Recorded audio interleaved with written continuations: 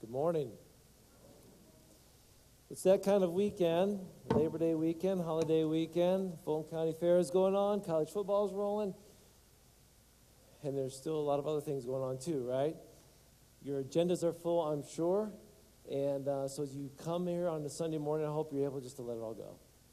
Just come in and worship God freely and truly as he deserves to be worshiped. And with that being said, grab your Bibles. If you don't have a Bible, raise your hand. We'll bring one to you. Greg's got them in the back. Just wave them up there. He'll look for you and bring it to you.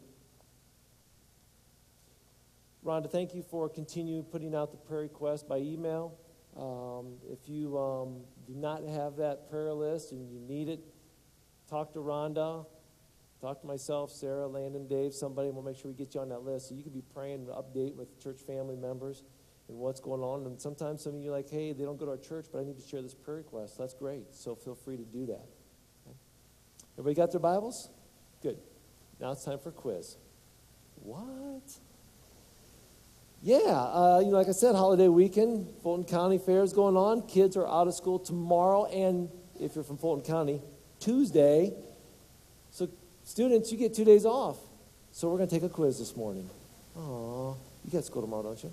Oh, wait, Tuesday. All right. Everybody else doesn't, so we're still going to take the quiz anyway. Sorry, Win Saints. Anyway, okay, here we go. True or false? So it's really easy, okay? Don't be cheating, okay? Don't be asking your neighbor. And don't worry, I'm not going to raise your hand, okay? Okay, true or false? Here's the first question. There are 71 books in the Old Testament and New Testament. True or false? I saw Jerry shaking his head back there, so that's correct. The answer is false. There's 66 books. Okay, so keep track of your score, okay? There's 8 questions, okay? So hopefully you're all 1 for 1 right now. Go. Question number 2. True or false? Jesus had 12 apostles. True or false? The answer is true. Question number 3. Exodus is the last book of the Bible. True or false? Genesis means beginning. Oh, that's quick. Yeah, Genesis means Exodus means you're exiting, so it's the last book of the Bible, right? No, it's Revelation, so that would be false. All right, you're 3 for 3. Jesus grew up in Nazareth. True or false? Ooh, we'll go true on that one. Hopefully you're 4 for 4. Number 5, the angel Gabriel was sent to visit Mary and tell her about the impending birth of Jesus. True or false? True. Question number 6. Proverbs is the longest book in the Bible. True or false? False. Psalms is the longest book in the Bible. Number 7. Jesus was on the cross for 6 hours before he died. True or false? True. Last one, number 8. Moses was 100 years old when he died. True or false? False. So head shake over this, right? 128 years old. Okay? So hopefully you're 8 for 8. How did y'all do? Okay? If you went 8 for 8, on the way out, you can give somebody a high five. Okay. This isn't like some kind of show where you reach underneath. Oh, I got your new book. Great. Okay. This isn't that. Okay. Next, I guess I would say that was sort of an easy quiz. Hopefully it was an easy quiz. Okay. If it wasn't, study up on the Bible a little bit more. You'll get it. Okay. But I could have made it a lot tougher. I could have made it not so easy. And if you think about it, in life, we have quizzes every day. We take tests every day. Sometimes it's not easy to spot whether or not something is true or false, as easy as that quiz was. You know, everybody follow me on this? You think through, sometimes people say things like, I don't know if that's really true or not. I heard something or read something, but can I really trust the source that I got it from? So I wonder if it's really true. So we're going to take quiz number 2. You thought you were done. Quiz number 2. Let's make it a little bit more difficult. Let me rephrase that. These following statements are found in the Bible. True or false? Eat, drink, and be merry. Found in the Bible. True or false? True, actually. Ecclesiastes, you'll find it at 8:15 and Luke 12:19. I'll say to my soul, thou hast much goods laid up for many years. Take thine ease, eat, drink, and be merry. Okay? Number 2. Be the change you want to see in the world. False. Yeah, that's Gandhi. Sorry. Not God, Gandhi. Okay, number 3. I am blessed and highly favored. False. Popular statement. You're all thinking of maybe what the angel said to Mary. Not exact phrasing. Nope. Well, I need exact phrasing. Blessed, highly flavored. Yeah, that's definitely not there. Favored. Favored. Not in there. Okay, next one. When God closes a door, he opens a window. In the Bible, true or false? I'm hearing a lot of false. If your Bible is the sound of music, then it would be true. Okay. Julie Andrews in 1965 film did say that. Okay, but Jesus didn't. Okay. So, next one. Honor thy father and mother. True or false? Oh, all the parents, you better be yelling true on that one, right? True, yeah. I think it's 100 times in there, something like that. You'll find that one in not only, well, it's Exodus 20:12 is where we find it. One of the often quoted commandments, right? Spare the rod, spoil the child. Tricky one, be careful. False. Exact phrase is nowhere in the scripture. However, it is inspired by a proverb that you're all thinking of right now. Whoever spares the rod hates their children, but the one who loves their children is careful to discipline them. So some of you are like, it's in there, isn't it? Not exactly. But yeah, the Proverbs, but not that word for word. If God is for us, who can be against us? It's in the Bible, right? True or false? True. It's not just a Chris Tomlin song, okay? It is in Romans chapter 8, verse 31. Now, that was a little bit tougher of a quiz. Some of you were like, yes, no, rats. Okay, so if you got, however many were there, 1, 2, 3, 4, 5, 6, 7 of those, if you went 7 for 7 on that, congratulations. You've studied well. Good job. So, if you're not a test taker, relax, we're done, okay? And take a deep breath and sigh and relief. We're done. School's out for now, okay? But here's the problem is every day we're in school, so to say. Every day we have tests and quizzes. Every day something comes our way which tests us, which tests our knowledge, which quizzes us, which makes us ask, do I really know what's in the Bible? Do I really know what God's telling me to do? Am I really a good listener and a good learner? Because I get quizzed every day. I hear something say, now wait, is that true or not? Is that what God would say? Is that in his word? Is that the way a Christian should act? So I get quizzed all the time. And we need to understand this. We have an adversary, right? We have an opponent. We have a spiritual opponent that wants to take us out. And everybody knows who that is, and that is the devil. It is Satan. Okay? So he will do whatever he can to trip us up, to defeat us, including lying and deceit.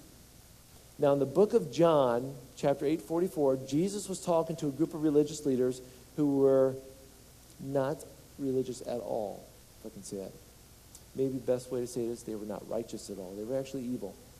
And Jesus said this to them, you are the children of your father, listen, the devil. And you love to do the evil things that he does. So if you could sort of imagine devil, right behind defining him, he does evil things. Jesus goes on to say this, he was a murderer from the beginning. He's always hated the truth. Everybody understand that about the devil? You need to make sure you hear this. He hates the truth. See, whenever you tell the truth, Satan gets mad at you. He hates you. When you tell a lie, you're sort of lining up with what he does.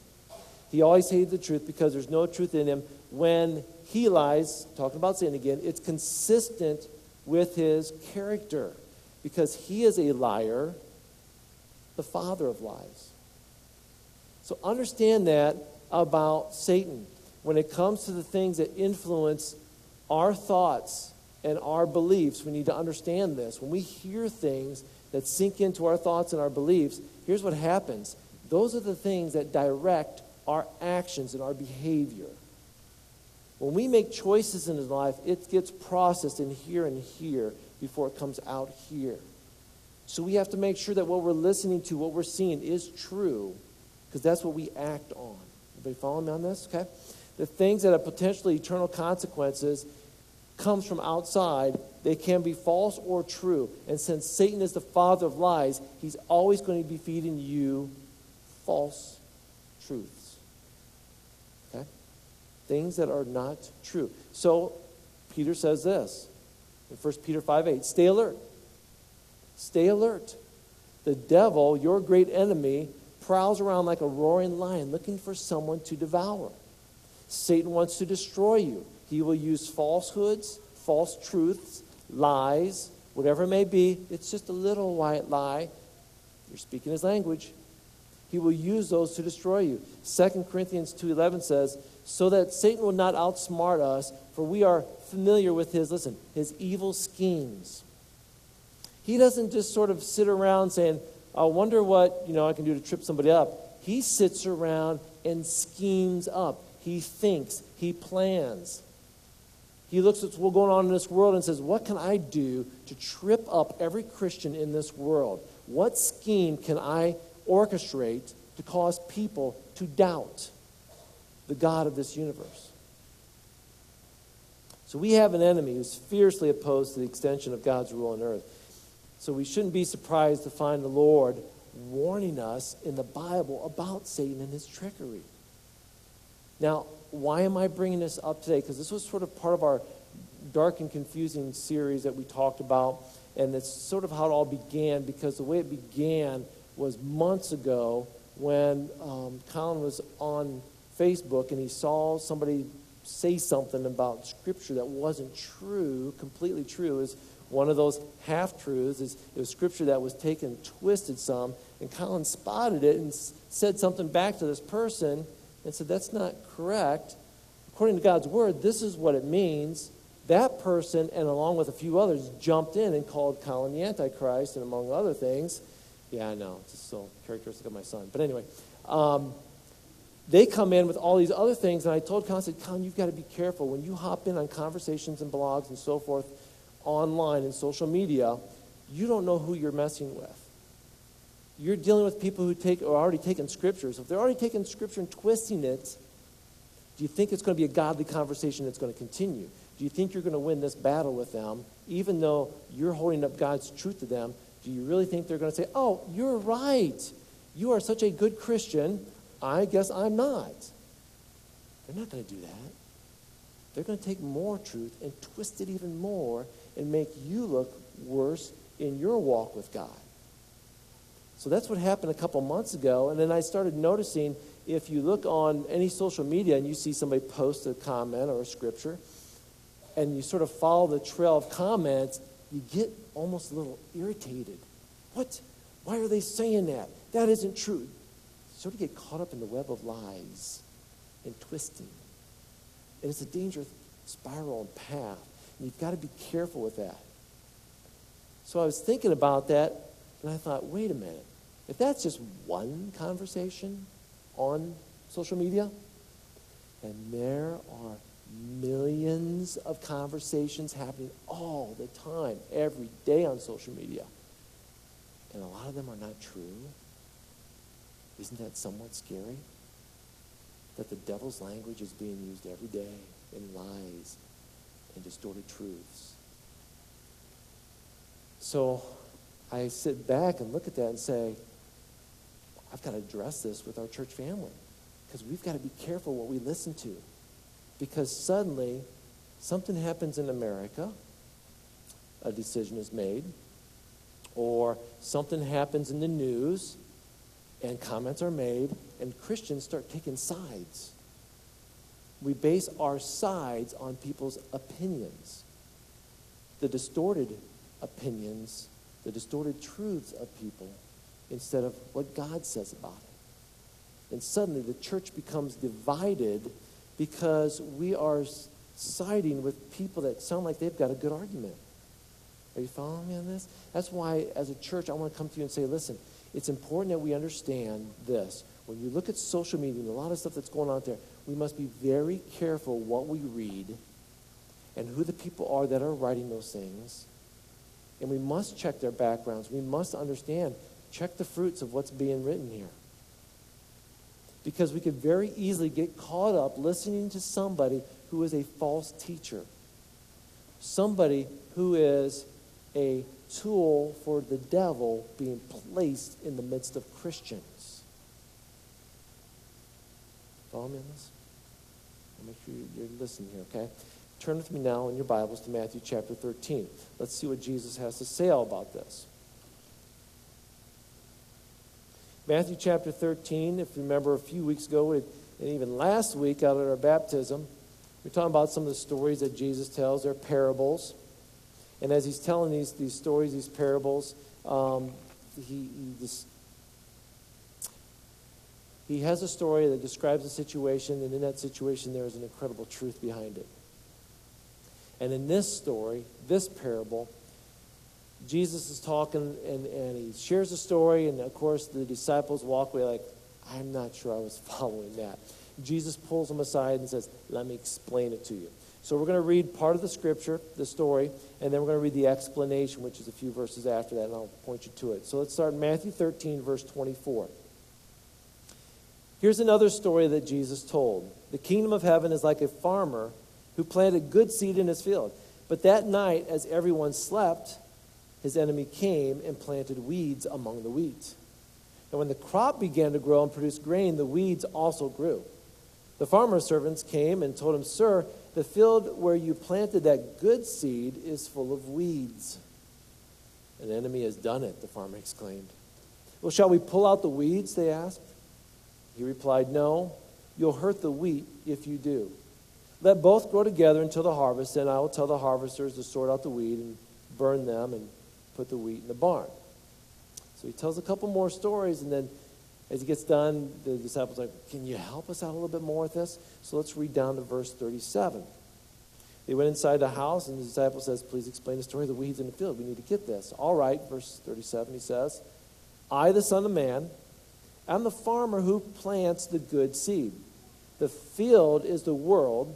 The good seed represents the people in the kingdom. The weeds are the people who belong to the evil one, the devil, Satan. The enemy who planted the weeds among the wheat is the devil.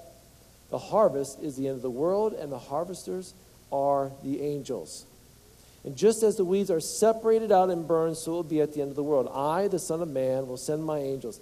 They'll remove from my kingdom everything that causes sin and all who do evil. They'll be thrown into the furnace and burn them. There will be weeping and gnashing of teeth, and the godly will shine like the sun in the Father's kingdom. And anyone who's willing to hear should listen and understand. And in the story, we see this farmer, the Son of Man. He plants good seed in the field. Okay?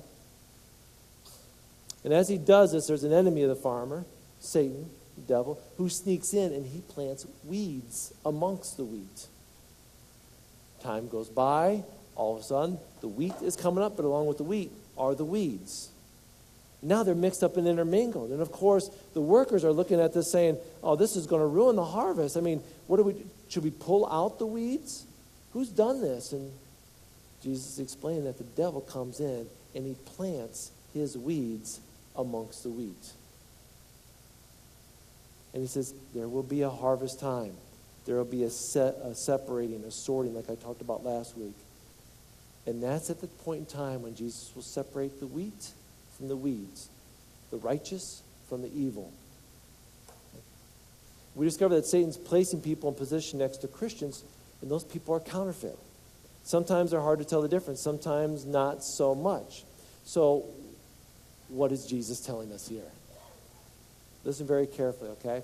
Again, I don't want my words to get distorted as I try to explain what Jesus is saying here, but we need to be alert to the fact that Satan mixes his people among Christians. Okay? Now, this is not a witch hunt. You're looking at the person next to you. So, you really a Christian? Okay. All right, don't worry about that right now, okay? There are so many who pretend to be Christians. They say religious things, they act religious ways, but their words are always false. Paul says this in 2 Corinthians chapter 11, verses 13 to 15. He's warning people about false prophets who look like they're religious, okay, the wheat, but in reality, they're weeds. They're evil. He says this, these people are false prophets. They're deceitful workers who disguise themselves as apostles of Christ. But I'm not surprised. Even Satan disguises himself as an angel of light. So it's no wonder that his servants also disguise themselves as servants of righteousness. In the end, they'll get the punishment their wicked deeds deserve. Paul calls them servants of righteousness. Servants of righteousness. The guys behind the pulpit. Paul's calling out false teachers. He said, it isn't just people that sit in the worship, it's the people who are leading worship are false as well. You've got to be aware of that. You've got to be on the lookout for that. You need to understand, are they true or are they false?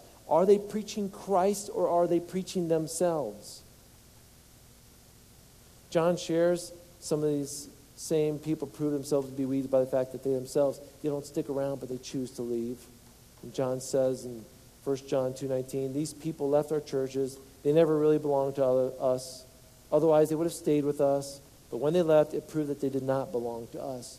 And John was just saying there were some people that come to worship, but when they came to worship, they really weren't Christians. They really didn't want to worship God. They wanted to worship themselves. They wanted to maybe speak truth or chaos into what God has brought order. Here's the second thing I want you to hear about this. Jesus didn't pretend that the church was perfect. He didn't come in and say, the wheat field is perfect. No weeds in there. The church is perfect. There's nothing wrong with the church. Jesus didn't say that. He shares another story, a parable of the mustard seed, but before he does that, I guess he's trying to help us understand, yeah, the church is full of hypocrites because we all sin, right?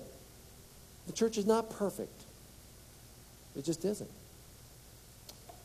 After Jesus shares this story, sort of alerting the disciples to say, listen, you need to understand, amongst those who love God are some people who don't love God.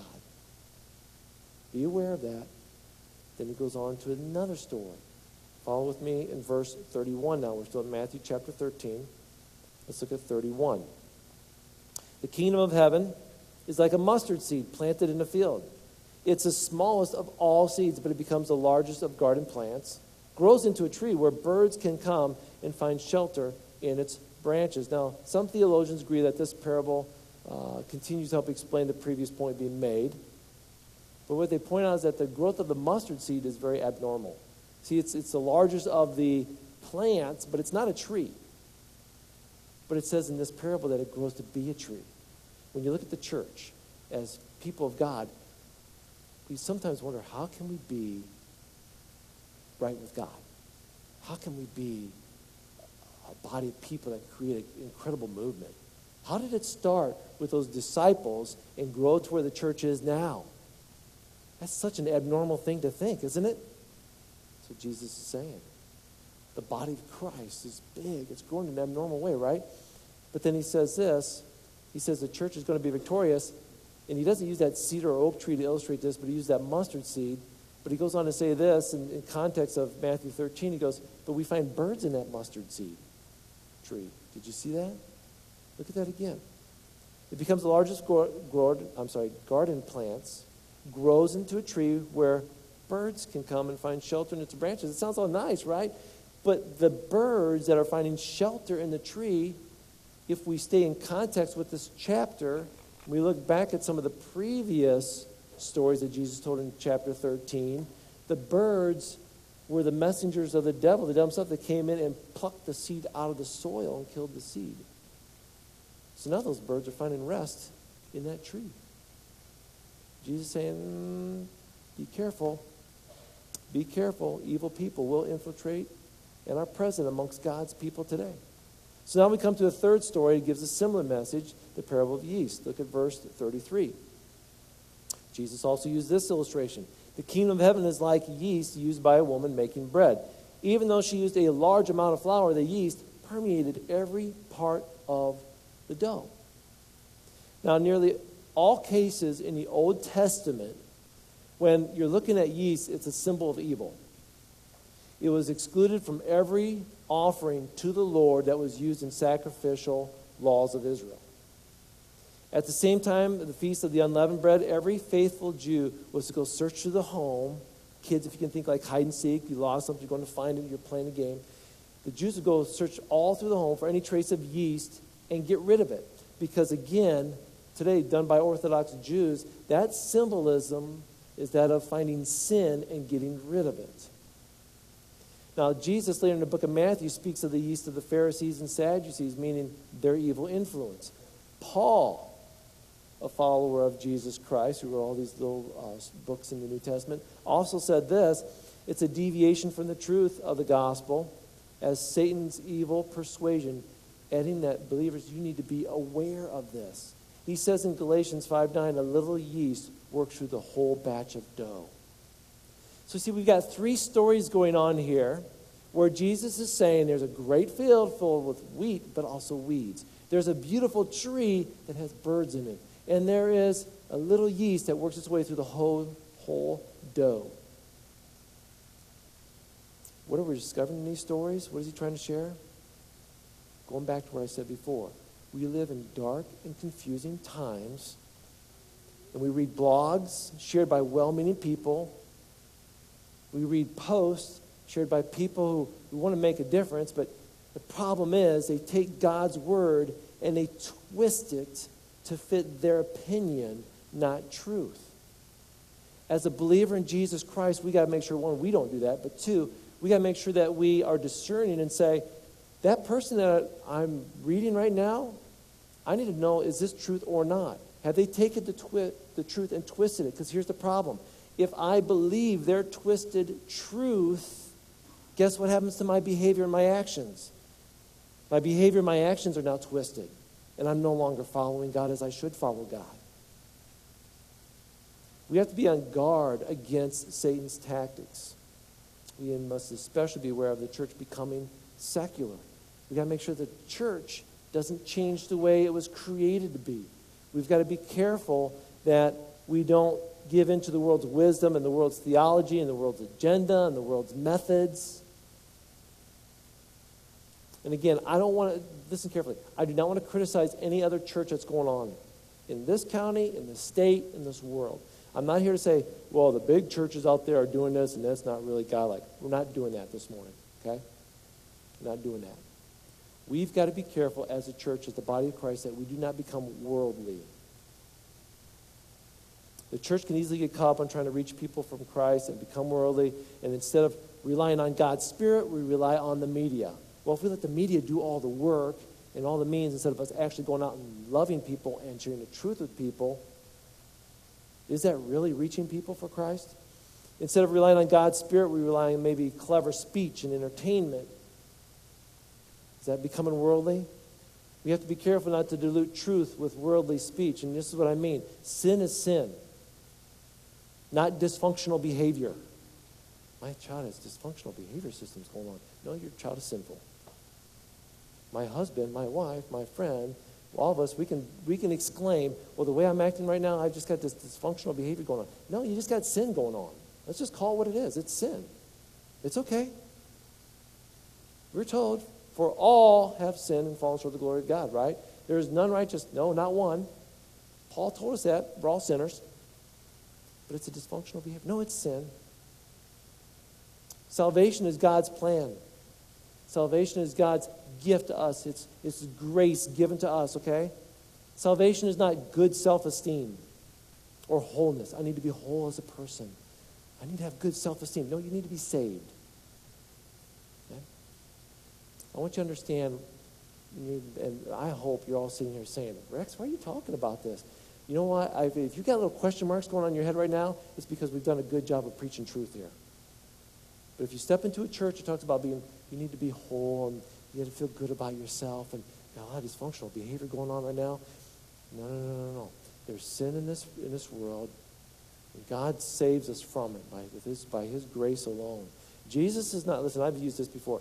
Jesus is a great coach, right? He's not just a coach. Jesus is a great teacher. He's not just a great teacher. Jesus is the Savior of the world. When people start taking who Jesus is and twist that around, He no longer becomes the Savior of this world. We're in trouble. Okay? I've been to too many camps, and I probably back up to my first few days of being a youth pastor. If I could go back and look at the things that I wrote and said, I'd probably say, wow, change that, don't say that again. I would. Because I've watched youth pastors get up and say, if you want Jesus to be the quarterback of your life, you come up here and surrender right now. It's like, I want Him to be the quarterback of my life. No, you don't want to be the quarterback of your life. You want to be the Savior of your life. But we use words to grab people that hit their heartstrings and their emotions. You know what I'm saying? And it's like, man, I hope I never did that. I probably did. But if I did, God forgive me, because that was a mistake. Jesus needs to be the Savior of our life. Not the quarterback, not the coach, not the pilot, co-pilot, not the front seat driver, not whatever. He needs to be my Savior. I know, some of us probably got bumper stickers and t-shirts. He's my pilot, co-pilot. That's all right. That's okay. Just cross out duct tape and put Savior, okay? That will work, okay? But we got to be careful. And again, the reason I'm saying this is because we can lose focus really quick on who Jesus is, what sin is, what grace is, and we got to know these things.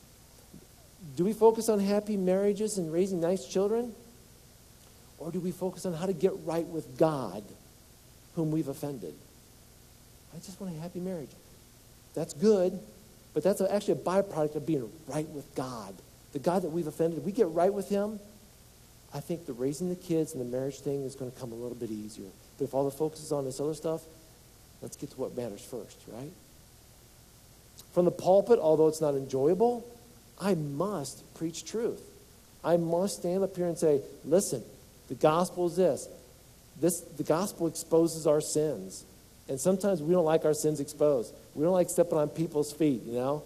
Not fun. I'll admit that. It makes us uncomfortable. But you know what it does? It drives us to our Savior. When sin is exposed, it's like, oh, man, I'm a mess. Or, wow, I need to change that up. Good. That's the Holy Spirit speaking to you saying, get to the Savior. Get things right. Okay? Satan's active.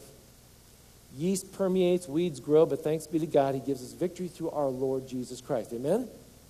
We can find victory in him. God will bring his church to complete maturity and holiness in time. So what do we do with all this? You know, the false teaching, just understand this. False teaching equals false living. False teaching equals false living. And bits of false lies, whatever you want to call them, okay? Just little bits of them will permeate the whole soul. So you got to be careful of that. So be alert. Just because somebody tosses something out that sounds religious doesn't mean they are religious. Okay? That would be my first thing I'm going to say to you, and try. Let's put this to application. Okay? Let's wrap this up. Okay? Here's the first thing I would say is this: because somebody tosses something out that sounds religious doesn't make them religious. Ask God to help you be discerning. Okay? Arguments, blogs, online, social media, they can lead to dangerous paths. So God, give me the wisdom to know what is truth, what is not truth. If this is not truth, steer me away from it. Help me to focus on what is true. When it comes to spotting weeds, I'll say this. I'm okay with spotting a few weeds. When I grew up on the farm, we walked to the bean field. We had to pull weeds and cut them with the corn cutter and all that kind of stuff, okay? So I could recognize certain weeds, velvet leaf, whatever it may be. I knew it, okay? Man, I'm a good weed puller, okay? But there are some weeds that I do not recognize. When we bought our, we went from one house to another house to another house. The last house we moved to, the people who lived there before us loved landscaping. I'm like, grass and cornfields are fine with me, okay? And I'm looking out, I'm going, is that a flower or a plant? I don't know. We had somebody come over and walk with us and say, oh, that's a plant, that's a flower, that's a plant, that's a plant. My mom even helped me out some, and then they all left, and I don't retain much up here. So I walked back, I said, I don't know, I'm going to pull that. That was a flower. Oh, back in.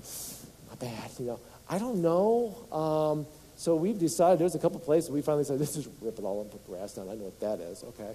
But the weeds and the plants, sometimes I just don't know. Sometimes I don't know until they grow up and mature, and then all of a sudden when they're blooming, it's like, that's a weed. Okay, should have pulled that one weeks ago, but I didn't know. It took a while for me to figure that one out. Others, because I've always known them, they're easy to spot, right? Some, the dandelion, okay, is a weed, okay? But we look at it and say, oh, look at the pretty yellow flower. And our kids like them. They draw pictures. They pull them out. Moms, you probably, the first couple Mama days or Mother's Days, you probably got those. Like, here, Mama. They give you like the pretty little dandelions. You're like, that's a weed, thank you. Okay? Kids, it's okay if you want to give your mom weeds. They like that, okay? But anybody else who likes controlling the weeds in their yard hates dandelions because they're weeds, right? But it looks so pretty. See, this is what I'm saying. Some things that are false teachers, like the weeds, sometimes I can't spot them right away until I see the fruit of their actions down the road. Then I realized, oh, they're preaching about themselves, not Christ.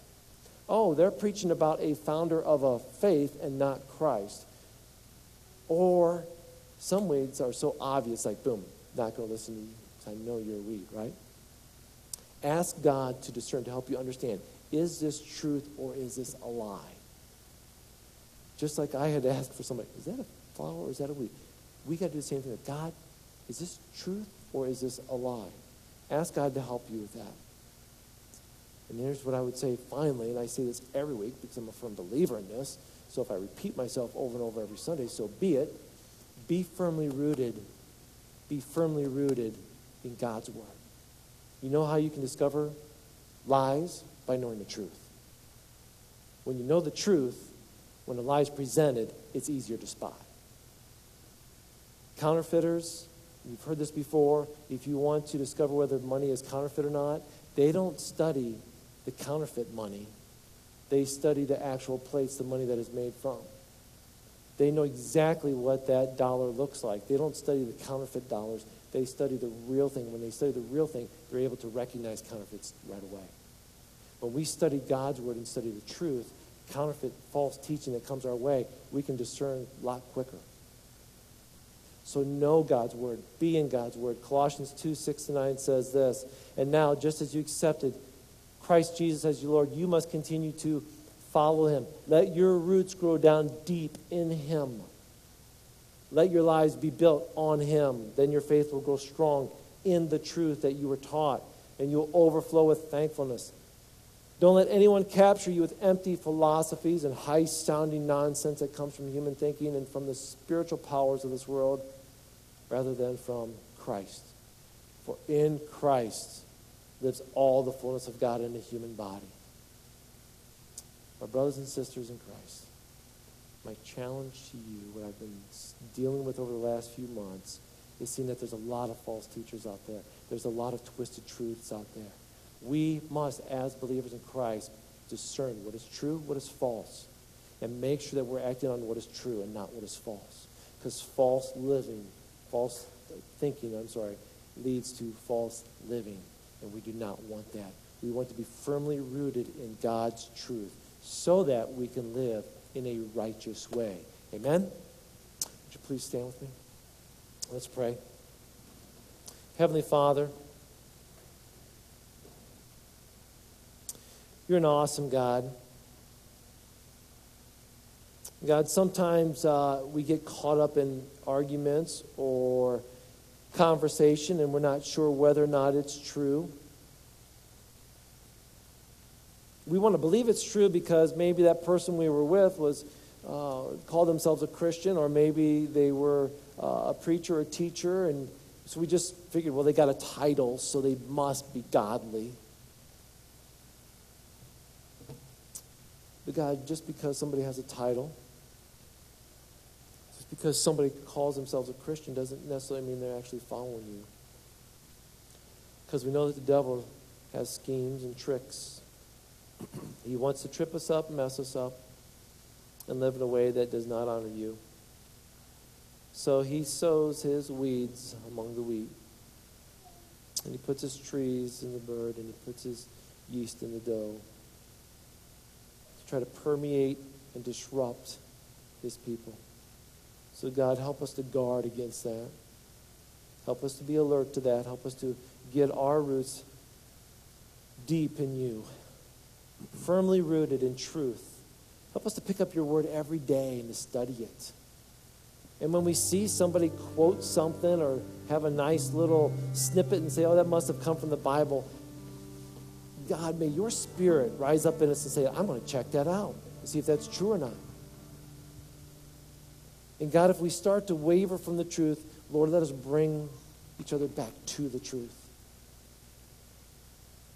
If we find a brother or sister that's like, hey, I think you might be seeing that passage wrong, let us in love confront one another and discover truth together.